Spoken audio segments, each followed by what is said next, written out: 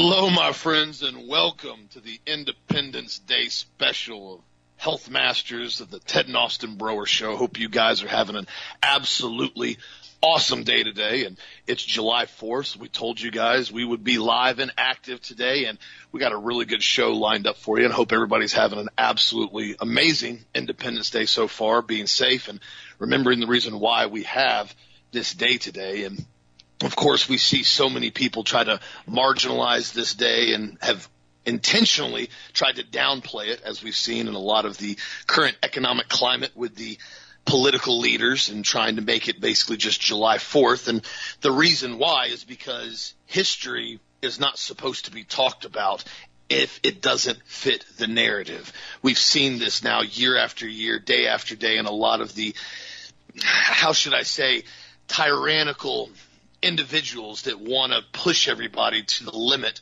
to which they know not how to push back. And if you look back at history, I'm going to give you guys some timeline today and a lot of historical stuff that you guys can think about and research yourself and look at all the way back to basically the beginning phases of the Revolutionary War and what started it, and why it's so important today to not just remember what the founding fathers of this country did and what they were willing to give up, but the whole reason why they did it.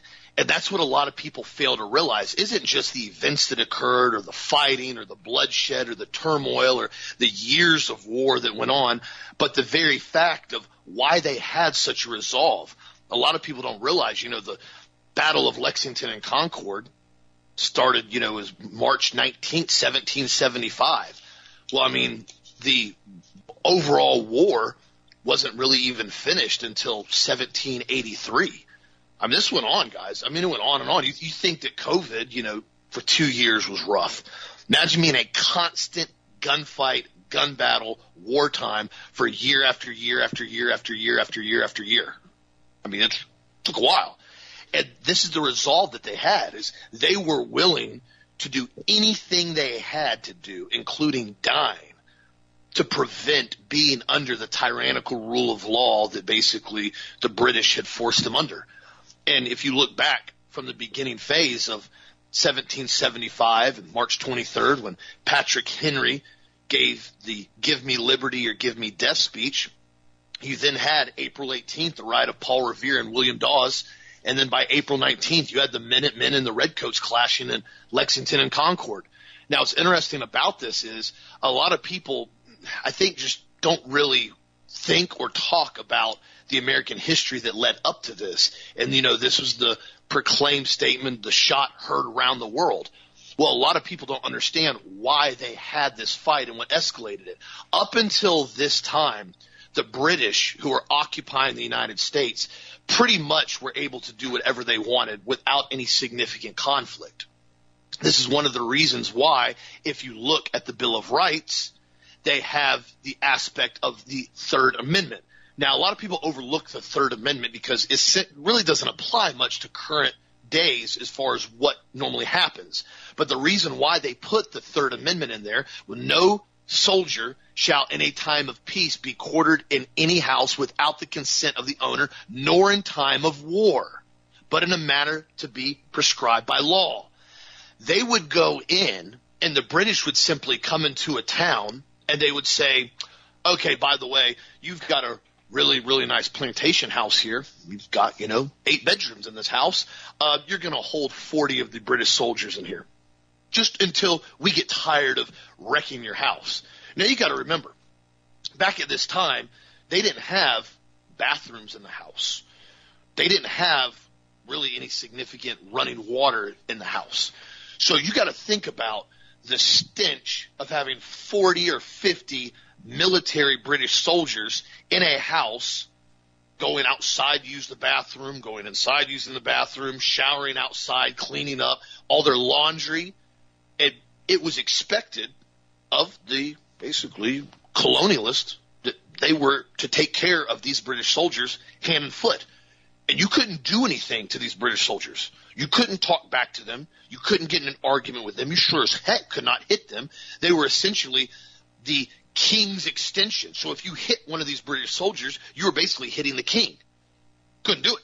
They'll take you out back and put you in the stockades indefinitely. If not, they'd shoot you.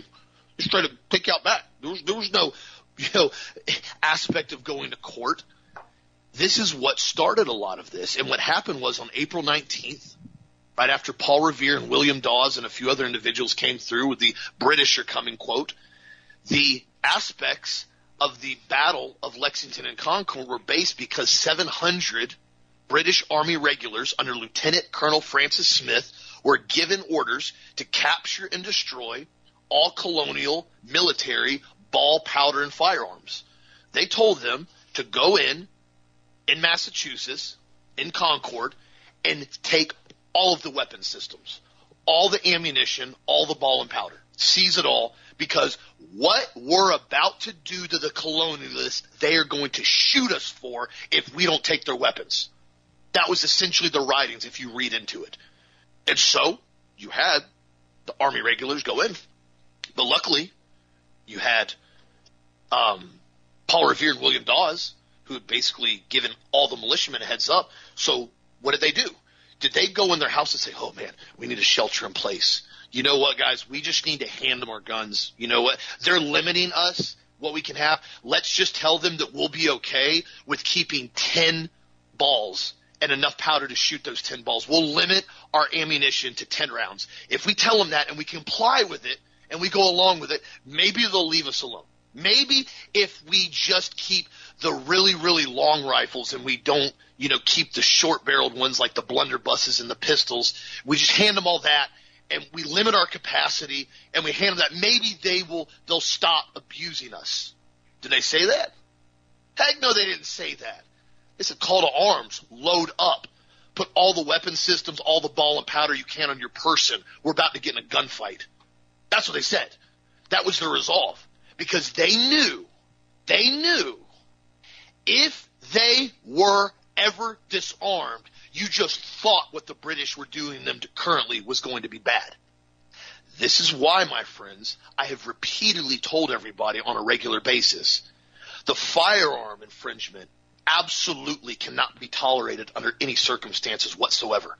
This is why you keep seeing more bills, more push, more rhetoric, more propaganda to try to seize the firearms from the United States population, because they know there's going to reach a point in time where they're going to push people into a corner.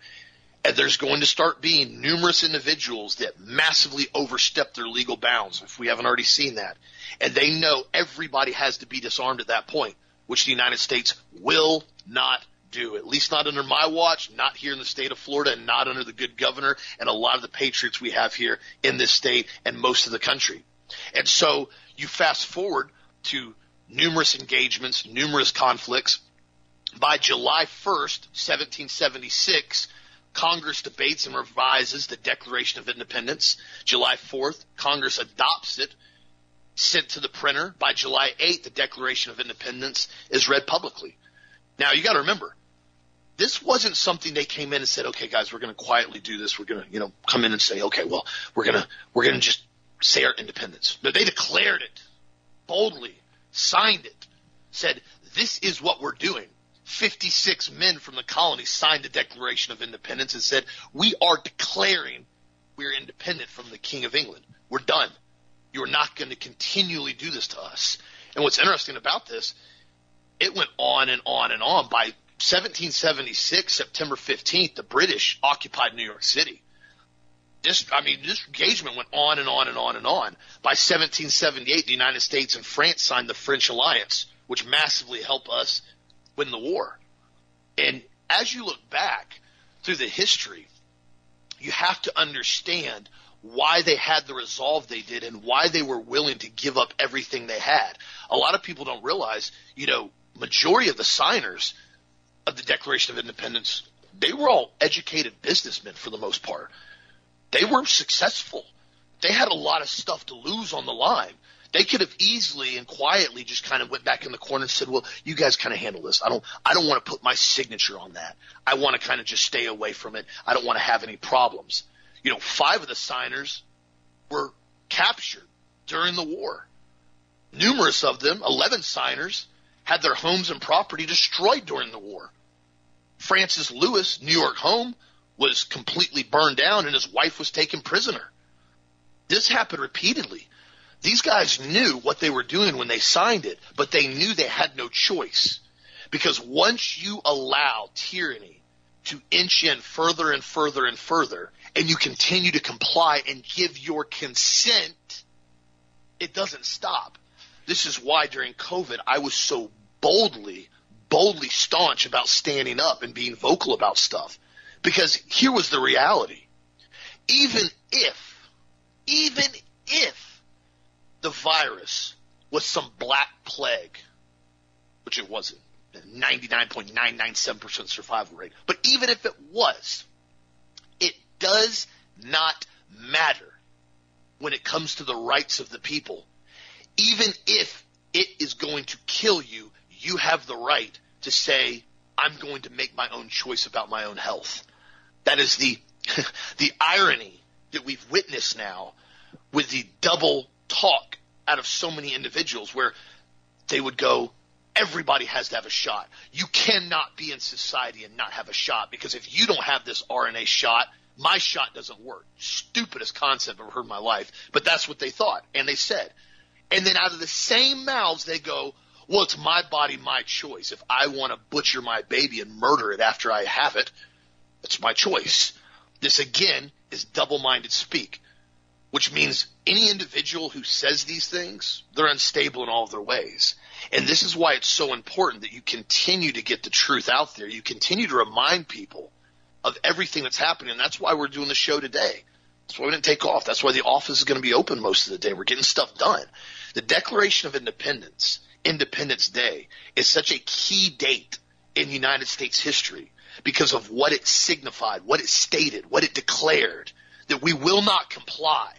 We will not go along any further with your nonsense. This is why they later on came in and added the Bill of Rights.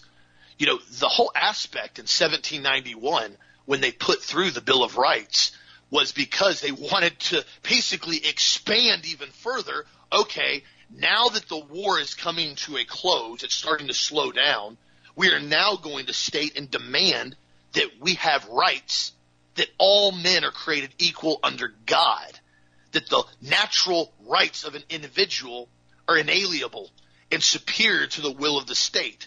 This is what, again, the hardcore leftist communists and a lot of the individuals in government and the deep state do not want you to know. They do not want you to think. They do not want you to feel this way. They want you to believe that the state is all powerful and that they have a right over you and your body and your children. This is why they make comments like, oh, well, any parent that goes to a school board meeting and doesn't want to go along with basically gender perversion, well, they're deemed terrorist. Well, you have to understand, every single individual that signed their name on the Declaration of Independence was deemed a terrorist combatant by the British Army. All of them, guys. Newsflash. The people that don't want you to be free, the people that don't want you to have rights, the people that don't want you to own firearms, obviously they're going to deem you a terrorist. This is why nobody has the, how should I say, the aspect, nobody has the luxury of being quiet anymore if you're a patriot, period. The time for being quiet and sitting by and trying to be low-key, it's over with. This show has painted a massive, massive bullseye on Dad and I. Don't care. Neither does he. Because it is our duty as Americans to speak the truth. It is our duty to remind people of the history of how we got here and why it is so important that we continue to speak up. Now, does that mean we're going to absolutely win this fight and we're going to continue to bring back the United States to biblical values? Does that mean we're going to win? I don't know. Can't answer that question. I don't know what's going to happen in the future. But one thing I do know is that if we believe it, if we have a true conviction about it, again, it is our duty to stand up. Even if we take it to the death, it is our duty. These guys that signed the Declaration of Independence, they knew what they were getting into. They knew what was going to happen. They were already in the middle of a war when they signed this. They knew it was going to put a giant target on their back.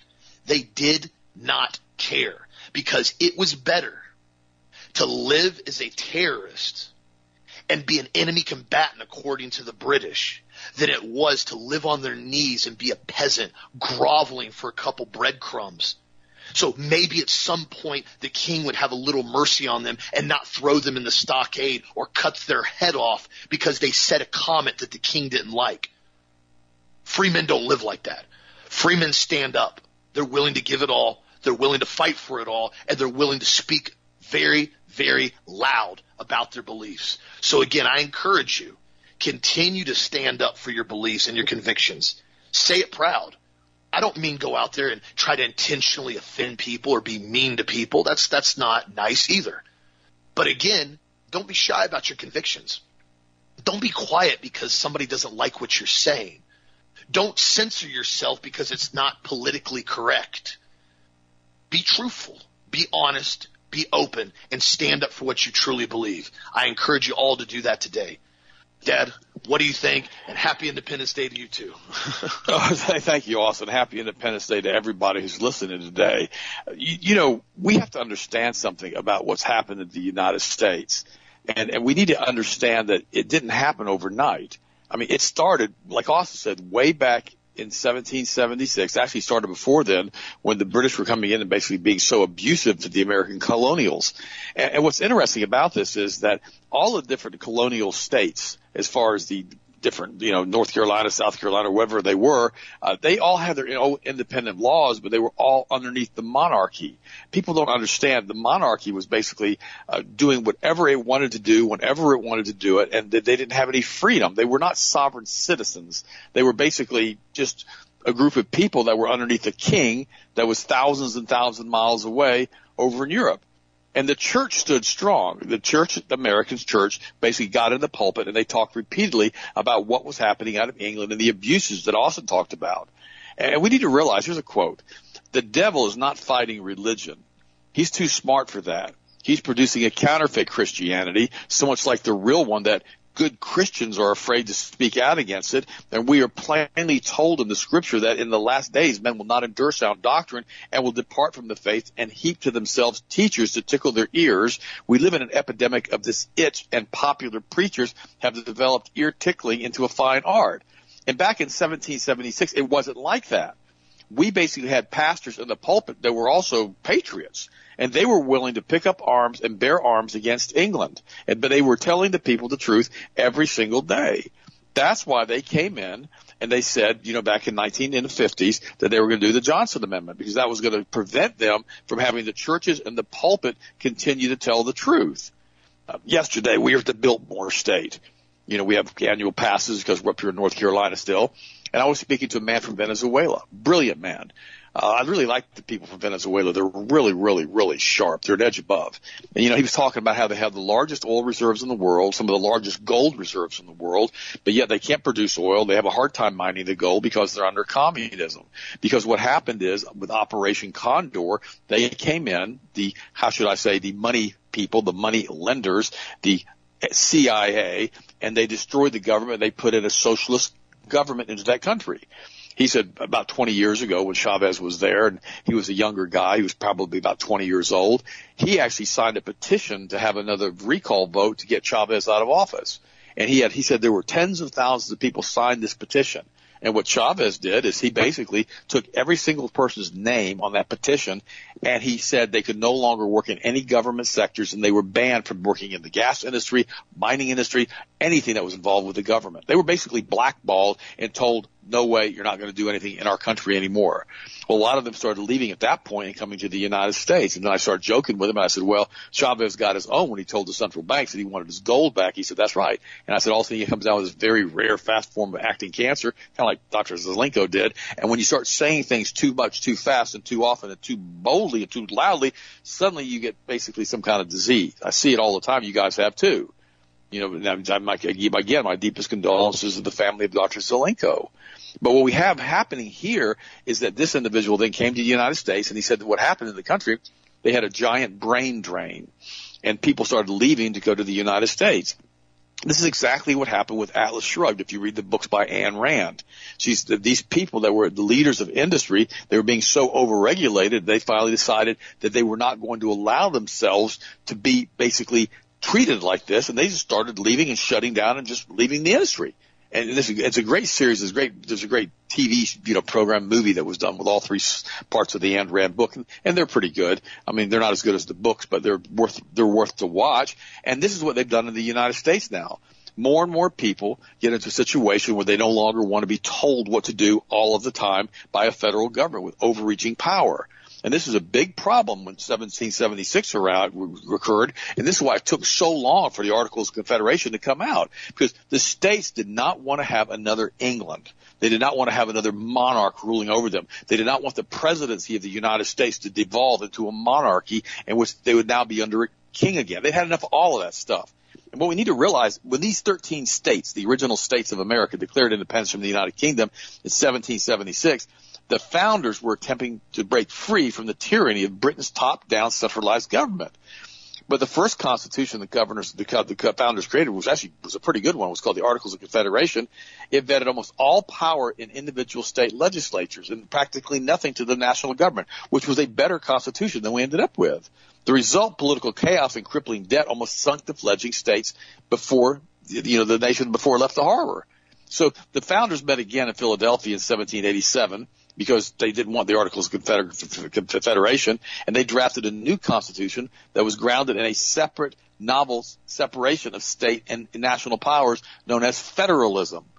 While the word itself doesn't appear anywhere in the Constitution, the word itself, federalism, became the guiding principle to safeguard Americans against King George III style tyranny while providing a check against the rogue states. The Articles of Confederation were written and ratified while the Revolutionary War was still raging. The document is less of a unifying constitution than a loose pact between 13 sovereign states intending to enter into a firm league of friendship. Absent from the Articles of Confederation were the executive or judicial branches, and the National Congress had only the power to declare war. That's it, which is still what they should be doing right now, or to sign treaties, but no authority to directly levy income tax like we had in 1913 was put on top of us. As a result, the newly independent United States was buried in debt because of the war, because the Rothschilds implemented this war against them, and they became unable to pay the long overdue wages of the revolutionary soldiers. Hence, then the Rothschild front guy came in and said, we're going to loan you this money, Alexander Hamilton, and we're going to set up a central bank, and we're going to basically indebt you to the Rothschild banking cartel. And they didn't want to do that either.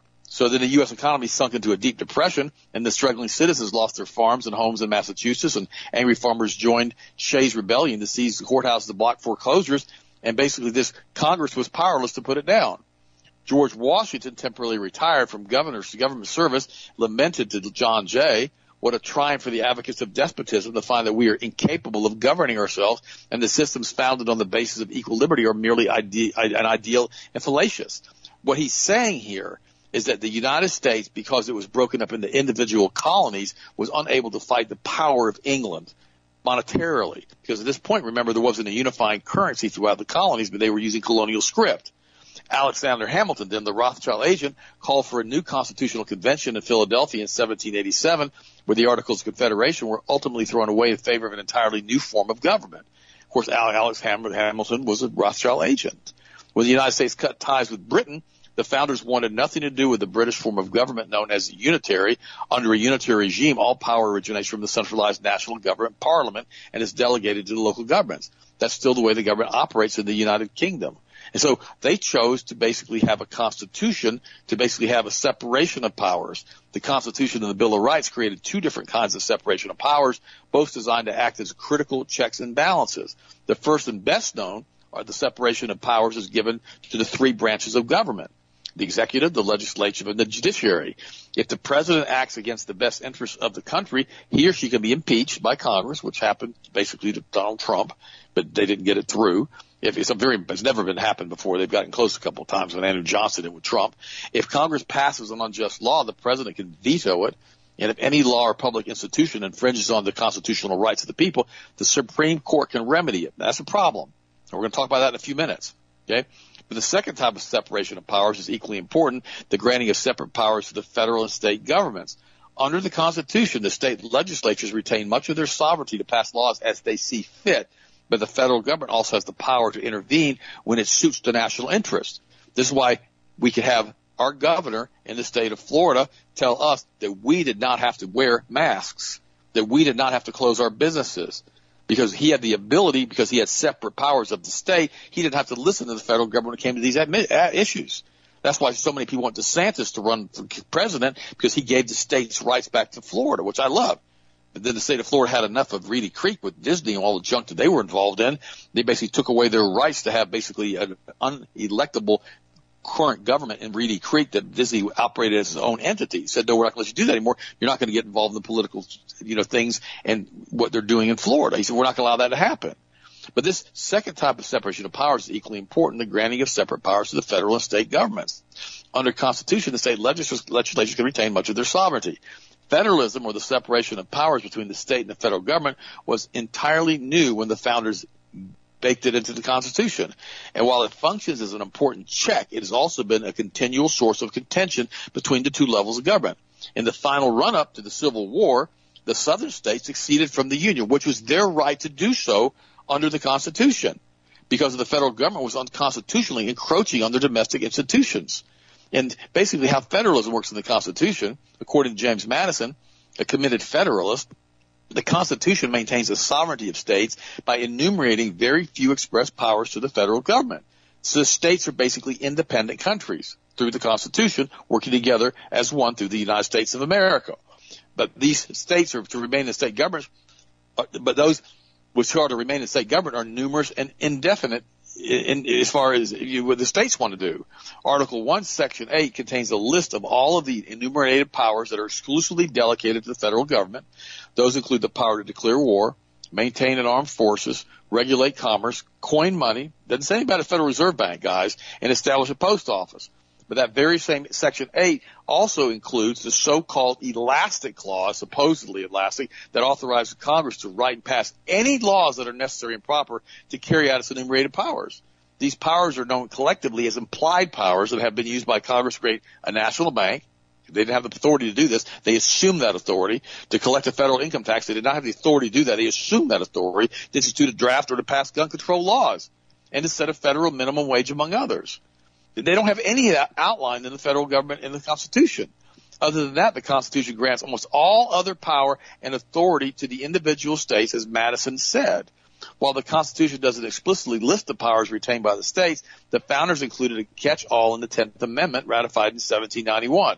The powers not delegated to the United States by the Constitution, nor prohibited by it to states, are reserved for the states respectively or to the people. I'm going to repeat that. The powers not delegated to the United States by the Constitution, nor prohibited by it to the states, are reserved exclusively to the states, respectively, or to the people. In other words, they don't have a right to come in and tell us what we can and can't do in the state of Florida if it's not expressly given to them by the Constitution. But Congress has learned to usurp that.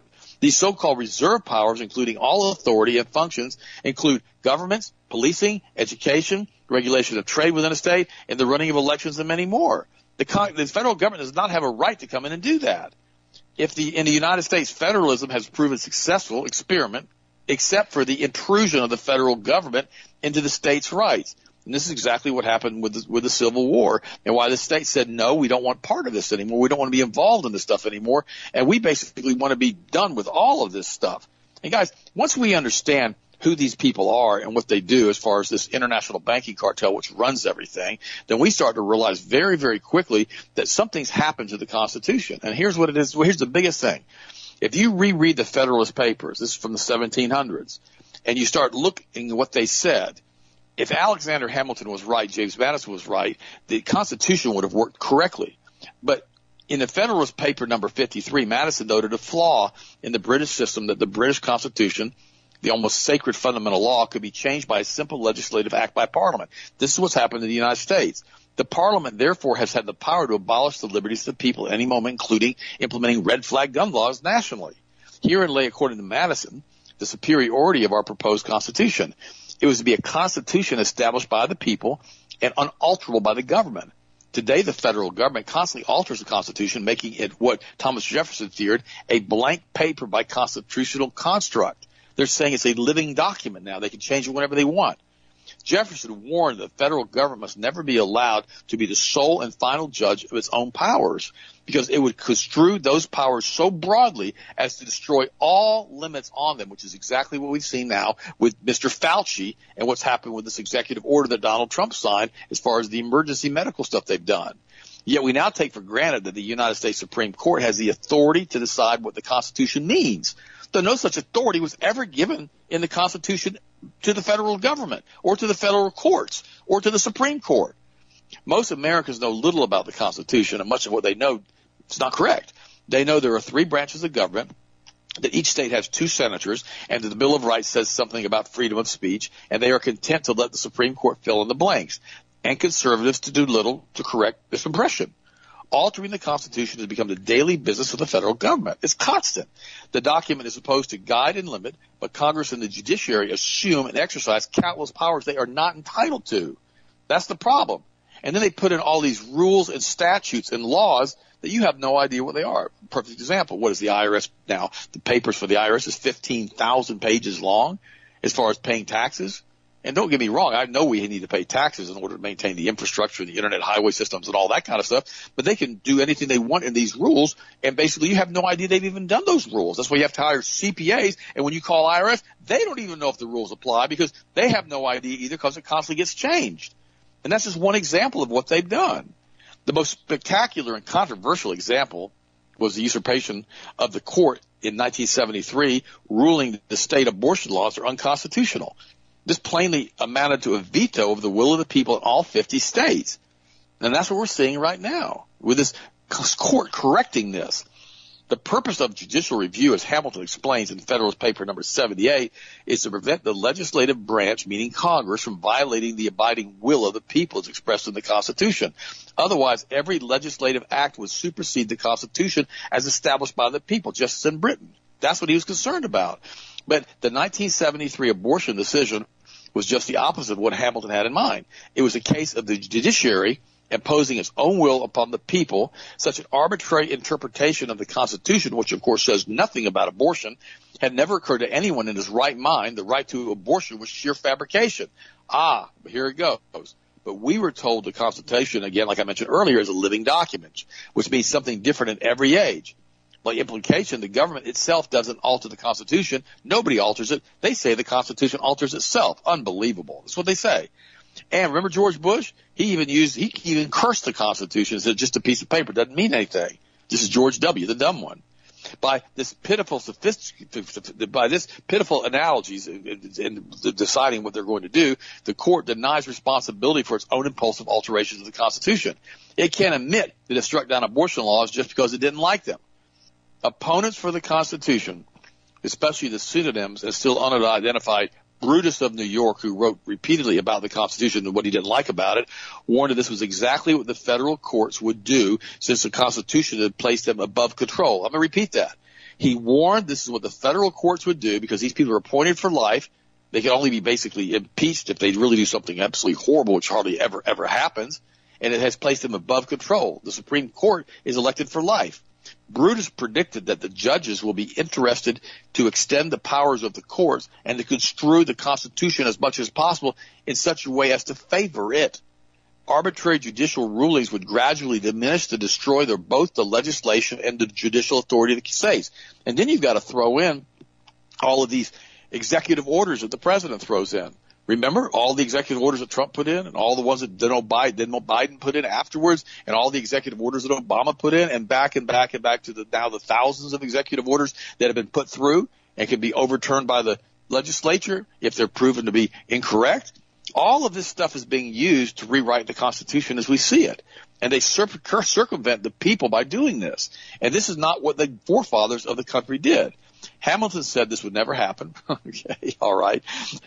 To destroy the legislation and judicial branch authority of the states. He said it would never happen because he's Rothschild cutout. Because the judiciary was too weak to impose its will, and it was the least dangerous of 3 branches. Not to worry. He was a complete moron. He knew exactly what would happen, but he was, again, working for the Rothschild banking cartel. Brutus, who had written all of these articles back in the 1700s, replied that to answer objections made to power given to a government by saying it will never be exercised is really admitting the power not ought to be ever exercised, therefore not to be granted. This is the Patriot Act. The Patriot Act had no rights being passed and pushed on all of us. The federal government had absolutely no right whatsoever to do that according to the Constitution, but they did it. You know, Homeland Security, all of that stuff. None of that has any constitutional bearing. TSA, no constitutional bearing. None of it. It was all just taken by the people, for the people, by the government, and basically the people were just thrown to the back burner and said, you're not going to get anything that you want. They took it away from us. They took away the rights of self-rule. People don't realize it. In 1776, all the way up until the Civil War, we were still a group of individual, you could almost say countries, that came together in the time of war. And this is what happened with Abraham Lincoln. People had had enough of states' rights being usurped with all of the taxes and levies the federal government was putting on the states, taxing all the cotton, doing all the different things, and all the other issues that were involved in the Civil War. And the states finally said, we've had it. You guys are doing exactly what Brutus said you're going to do, and now we're in the middle of this mess. We don't want to be part of this anymore. We want to restore the sovereignty to the states. We don't want to be part of you anymore because you don't have the right to impose tyranny over us. This is what we did to get rid of King George. I mean, it was less than 100 years earlier that they got rid of King George. Now this mess was happening with Abraham Lincoln, who was a Kabbalist, Luciferian. His wife was a witch, had seances in the White House. This is we had enough of this. But it started also before Lincoln. This has been festering for a bit. And then remember the War of 1812? They got back into the United States, got another war with Great Britain, and the way they stopped the war, they put a Rothschild-controlled central bank into the United States in 1812. That's how they stopped it. And then 20 years later, they basically got rid of the charter and got rid of the whole thing with the central banks, and they had to take control of the United States over again. And they did that by putting in, the Federal Reserve Bank, 60, 70 years later, 50 years later after the Civil War. This is the group that has always run everything behind the scenes. And if we understand that, it starts to make more sense. Remember, the court's power wasn't really granted by the Constitution. It was taken by usurpation. But today the court is indeed above control. So Brutus, whoever he was an honorable man. He tried to warn us that this was going to happen. And now the court basically took away the rights of the individual states, which they don't have the right to do that, except what I listed, and now they give it back to the states with the abortion. That's why Clarence Thomas said that we are going to correct the problem with men wearing in the bathrooms, with women. That's going to be correct. I mean, how in the world does the federal government think they have the right to tell us in our individual states that a man can use the bathroom with a little girl? What kind of sick weirdos are these people? Well, it's because they've been usurped because of the lobbying groups being controlled by State Street, Vanguard, BlackRock, and the international banking cartels, these bloodline families that we talk about all the time. These are the groups that are running the world. And the Kabbalists believe that their abortion is a sacred sacrament. I've talked about that before in length. They really believe they have the right to abort a fetus up to the time of birth. They don't believe the child is even alive until it takes its first breath. That's their belief. That's what they believe. It's a sacred sacrament to them to be able to kill that child and do a full-term abortion on that child. It has not taken its first breath. That's how they feel, and that's what they believe. You think, well, how in the world did that happen? That's why it was pushed through in basically New York City, where there's so many Kabbalists back in 73. They're the ones who pushed the whole Roe v. Wade to start with. They're the ones who did it because they want to have their sacred sacrament to allow abortion to happen up to the time of birth until the first breath. And so they forced it upon all of us. And so what they did, they took away the rights of the child that was 9 months in the womb, that was fully alive, fully alert, and said he's not alive, he's just part of the mother until he takes his first breath, and so we can abort that child. It's no more than having a finger cut off or having a toenail excised. That's all this baby is. It's nothing. He has no living entity. He does not have a soul. They believe this, okay? And so they're the ones who started it up in New York because their Kabbalah's controlled. And they pushed it and pushed it and pushed it and pushed it until they got it pushed through the Supreme Court with Roe v. Wade. And then the federal government took control. At that point in time, we had marching in the streets. We did. We had a lot of protests about this. Didn't make any difference because the court was above the people, which is exactly what Brutus warned us was going to happen in the 1700s. They're going to continue to pass laws and more laws and more laws. That's why I warned you guys, if you ever go before a federal court judge, you're in a situation where you basically are sitting there with the man who thinks he's the hand of God on this planet. Unless you get an appeal, you can't get out of whatever he tells you is going to happen to you. We had that happen with a man by the name of Danny Strader here in Central Florida. Now, Danny had done some bad stuff. He had run a Ponzi scheme and stolen some money, a bunch of money, several $1 million from a bunch of different investors. and he was, a member of a big church there in Central Florida, which is now defunct. It's not even there anymore. It's been torn down. And he basically went to prison for 37 years for a white-collar crime because he got arrogant in front of a federal court judge. He had hired F. Lee Bailey, who had guaranteed him and told him that he would have the opportunity to have an appeal. He never got an appeal. So he has almost served now 37 years, happened back in the 80s, he'll be getting out here in the next few years, of white-collar crime.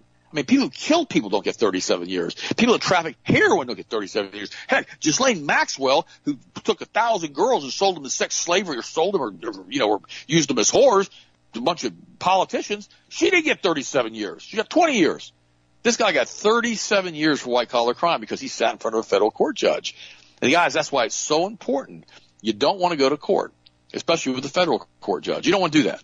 And that's, sometimes you got to, because sometimes you got to prove a point that you were right about something. I've got a friend of mine who's a doctor, and he's in the middle of a federal court lawsuit right now because he countersued them because he said that vitamin D3 would help take care of COVID, which is true. That's what he said. Didn't say cure or anything else. And now they basically slammed him and branded him, and now he's got a giant court, and the federal government's trying to settle it.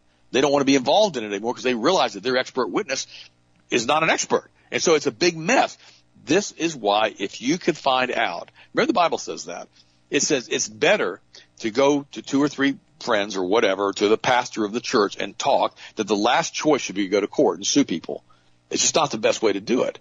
I mean, how many times have you seen people go to court and they say, I'm going to do this and I'm going to sue you for this and sue you for that, and it turns around on it, comes back to bite them in the butt. It's better as a Christian not to go before the unbeliever in the court system. There really is, guys. I'm going to give you some advice here. If you could settle it without having to get involved with all of that stuff. I've been in depositions before, and they're never any fun. And you got to realize that, the best thing to do is just to walk circumspectly with your friends and with other people and try to treat people with respect. Now, sometimes a legal action is necessary. I hate to say that, but it's true.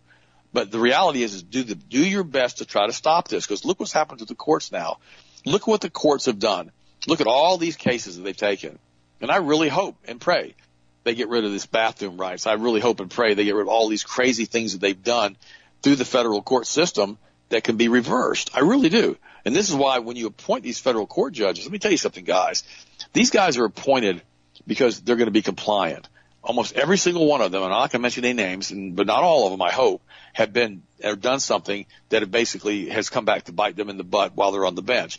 Clarence Thomas, remember that mess with Anita Hill? I don't believe he had anything to do with any of this. I believe the whole thing was a setup because they did not want him on the bench. When they can't find something that they can do to somebody as far as blackmail, they don't want them on the bench. Remember what Brandish did getting us in the World War I? Remember what happened with Woodrow Wilson? He put Brandish on the Supreme Court, a hardcore Kabbalist Zionist, got us in the World War I, helped push the Balfour Declaration, et cetera, League of Nations, and all the rest of it. All of this stuff is being controlled through the judiciary. And again, when you have a group of people that come in and blackmail like they did with Jeffrey Epstein and Mossad, and they have all of these people on videotape, at that point in time they have complete and total control of the government structure. That's why it's so important that when you hire somebody or you put somebody into a position of authority into a legislative system that you maintain checks and balances. That's why term limits are so important.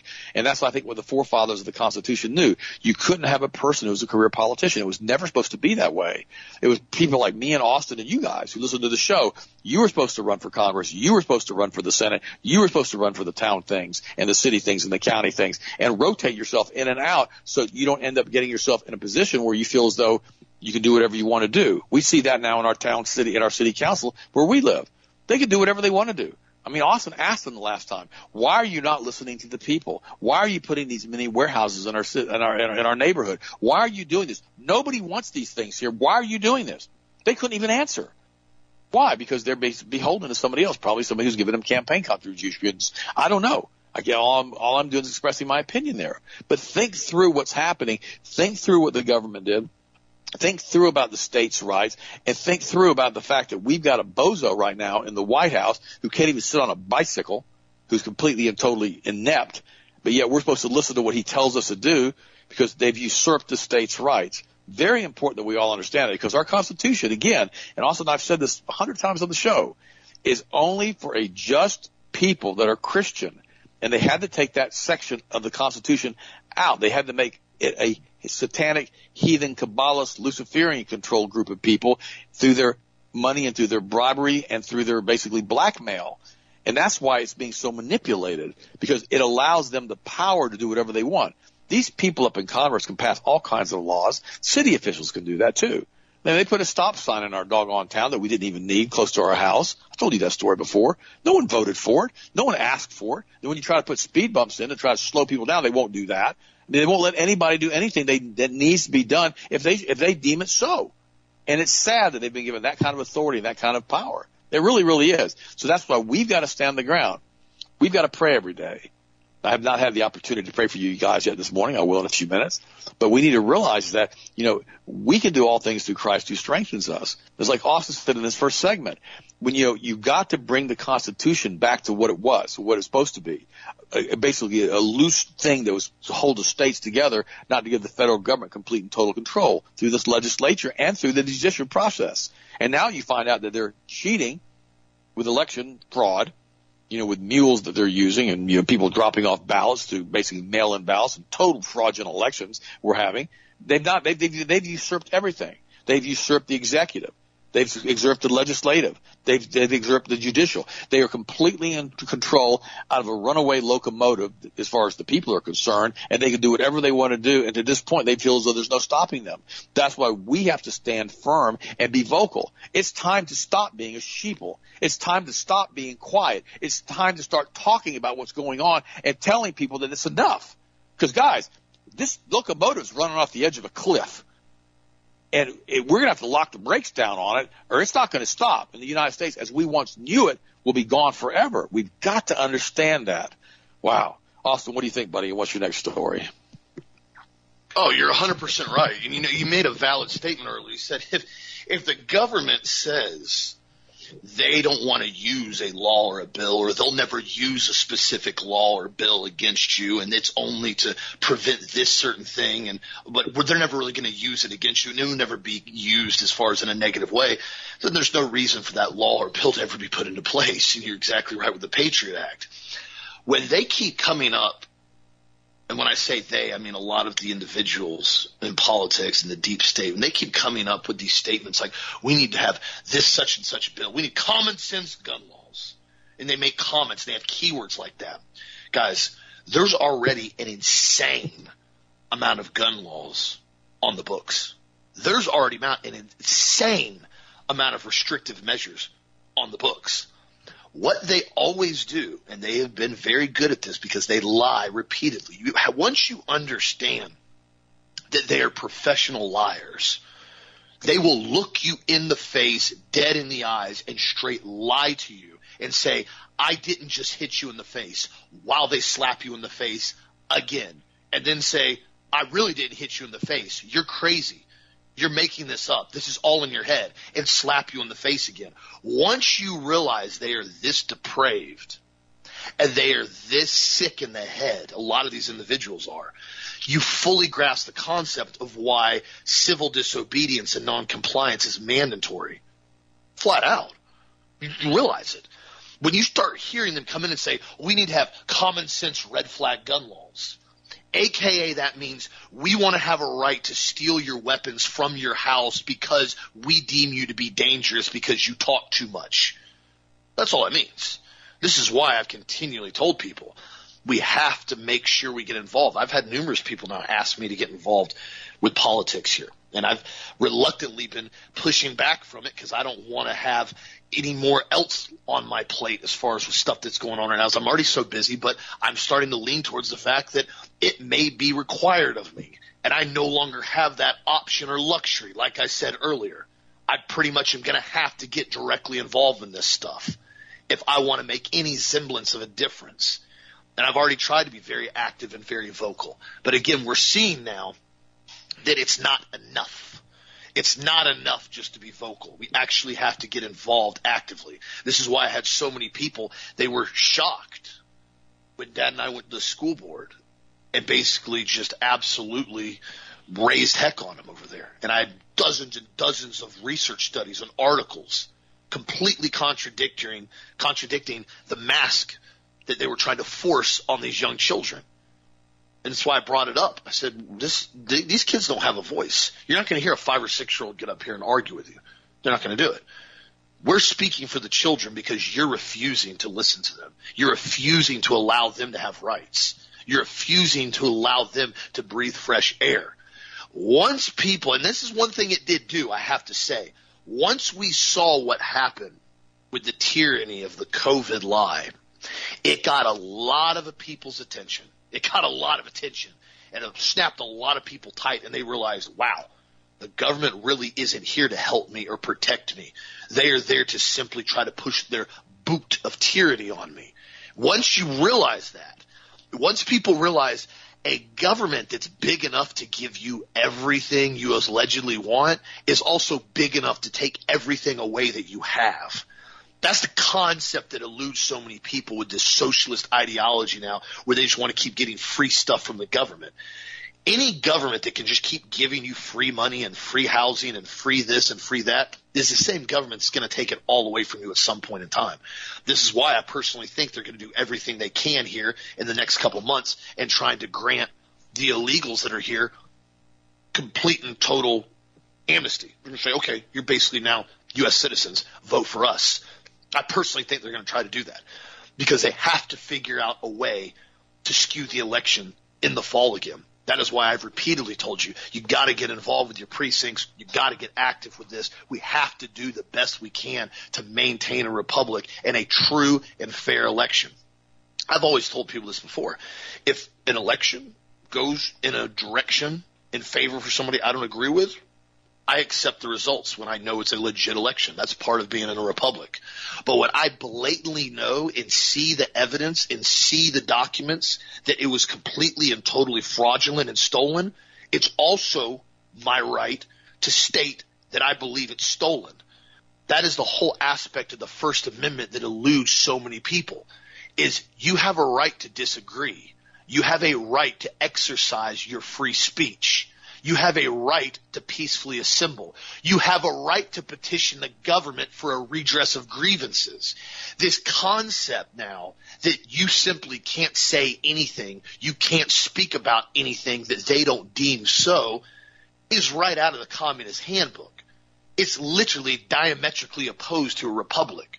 That's why I've repeatedly told people, speak up. If you don't agree with something, speak up. Somebody else's feelings or ideas or perversions don't suddenly trump your rights. This is what's so skewed right now, and I really, really hope and pray that we have some aspect of the Supreme Court rule on this insane, tranny, queer ideology that's being rampant everywhere. Dad told you guys a story the other day. The guy he talked to that owns a bunch of McDonald's.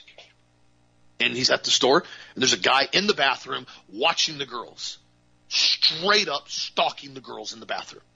And he goes in there and basically tells the guy he needs to leave. And the guy goes, you can't tell me to leave. I'm in the bathroom. I identify as a woman. I do whatever I want in here. You can't tell me to leave. And he called the attorney. The guy called his attorney up. And the attorney goes, the owner calls the attorney, and the attorney goes, well, you pretty much shouldn't let this be. So he could sue you now for discrimination if you basically kick him out of the bathroom, and he'll probably win if he gets one of these really hardcore leftist judges. Guys, the right of that guy, whether or not he's got gender dysphoria or he's just a straight up pervert, either which, they don't trump the right of that mother and daughter in there that have a right not to be gawked at and watched while they use the restroom. This is sick. The fact that I have to have a conversation and tell somebody this is wrong boggles my mind. This is what they continue to do under tyranny. They tell you, you have to shut up and accept it, and they tell them it's okay to do whatever you want because it's your right. But you can't disagree with them because you don't have a right to disagree. It's diametrically opposed to the Constitution and values. This is why we had the Bill of Rights added, because they had to address and clarify the fact that there are inalienable rights that everybody has. If somebody basically decides, I want to be a pervert, they have a right to go be a cross-dressing pervert in their home. But they do not have a right to tell you, I have to accept it, I have to agree with it, and I have to address them in a manner that they see fit. I'll call them whatever I want to call them. They can call me whatever they want to call me. It's not going to hurt my feelings one bit. This concept has to be reminded to the American population because remember, this is not a argument or a debate about gender theory. There is no theory to this anymore. It's scientific facts. You got XY chromosomes. It's been along for a long time. This is about pushing on the populace. And it doesn't just go with gender. It goes with everything. If you can convince the population, or at least you can prevent them from talking about it anymore, and you make them believe or at least shut up to the extent that natural laws don't exist. Can't talk about them. Can't disagree. Natural laws don't exist. You are 57, 87 genders, whatever you want to be.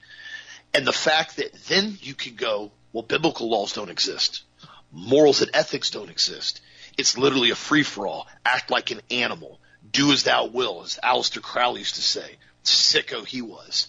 This is why I encourage people. Continue to remind your children that they're little Americans. Keep raising them as little Americans. Remind them that they have a right to say no or yes. They have a right to stand up and speak their mind. Continue to do that, my friends. This is the last generation we have. This is it. You can see why the communists in the school systems are pushing so hard to try to confuse and completely and totally obliterate this younger generation. So I continue to encourage you, my friends, have a blessed, safe, awesome Independence Day. Have a strong one. Hope you guys enjoy yourself tonight. Hope you just have a blast with all your friends and family. Remember what this day is. Continue to talk about this today. Continue to bring this topic up. Not just about cheeseburgers and hamburgers and enjoying that. I mean, that's great. That's fun. That's awesome. Continue to do that as well. But also, too, continue to talk about what's really going on in this country and remind everybody what's really happening. If you guys need anything, we're here at Health Masters. The Freedom 10 coupon is active right now. 10% off the website, store-wide, on products that aren't already on sale. That means 10% off even on the food buckets. So be sure to check it out on the website, Freedom 10, F-R-E-E-D-O-M, the number 10 altogether. Use it on the website at healthmasters.com. I encourage you and I thank you for supporting Health Masters and staying strong and keeping your immune system strong and continuing to get out there and speak the truth. So I appreciate the support, my friends. Have a blessed Independence Day. Freedom 10 if you guys need anything at healthmasters.com. Have a blessed, safe, awesome day today. And we'll talk to you again on this show tomorrow as always.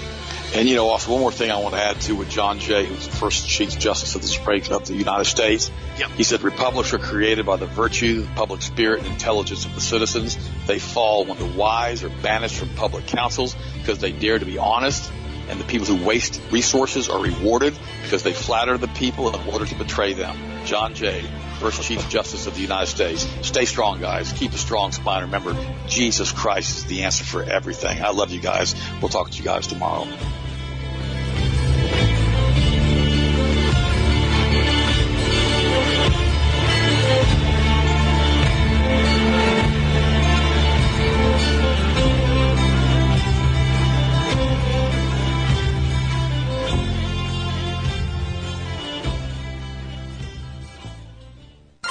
Broadcasting to the U.S. and around the world by way of clear digital audio, 22,500 miles above the planet. This is the Global Star Radio Network.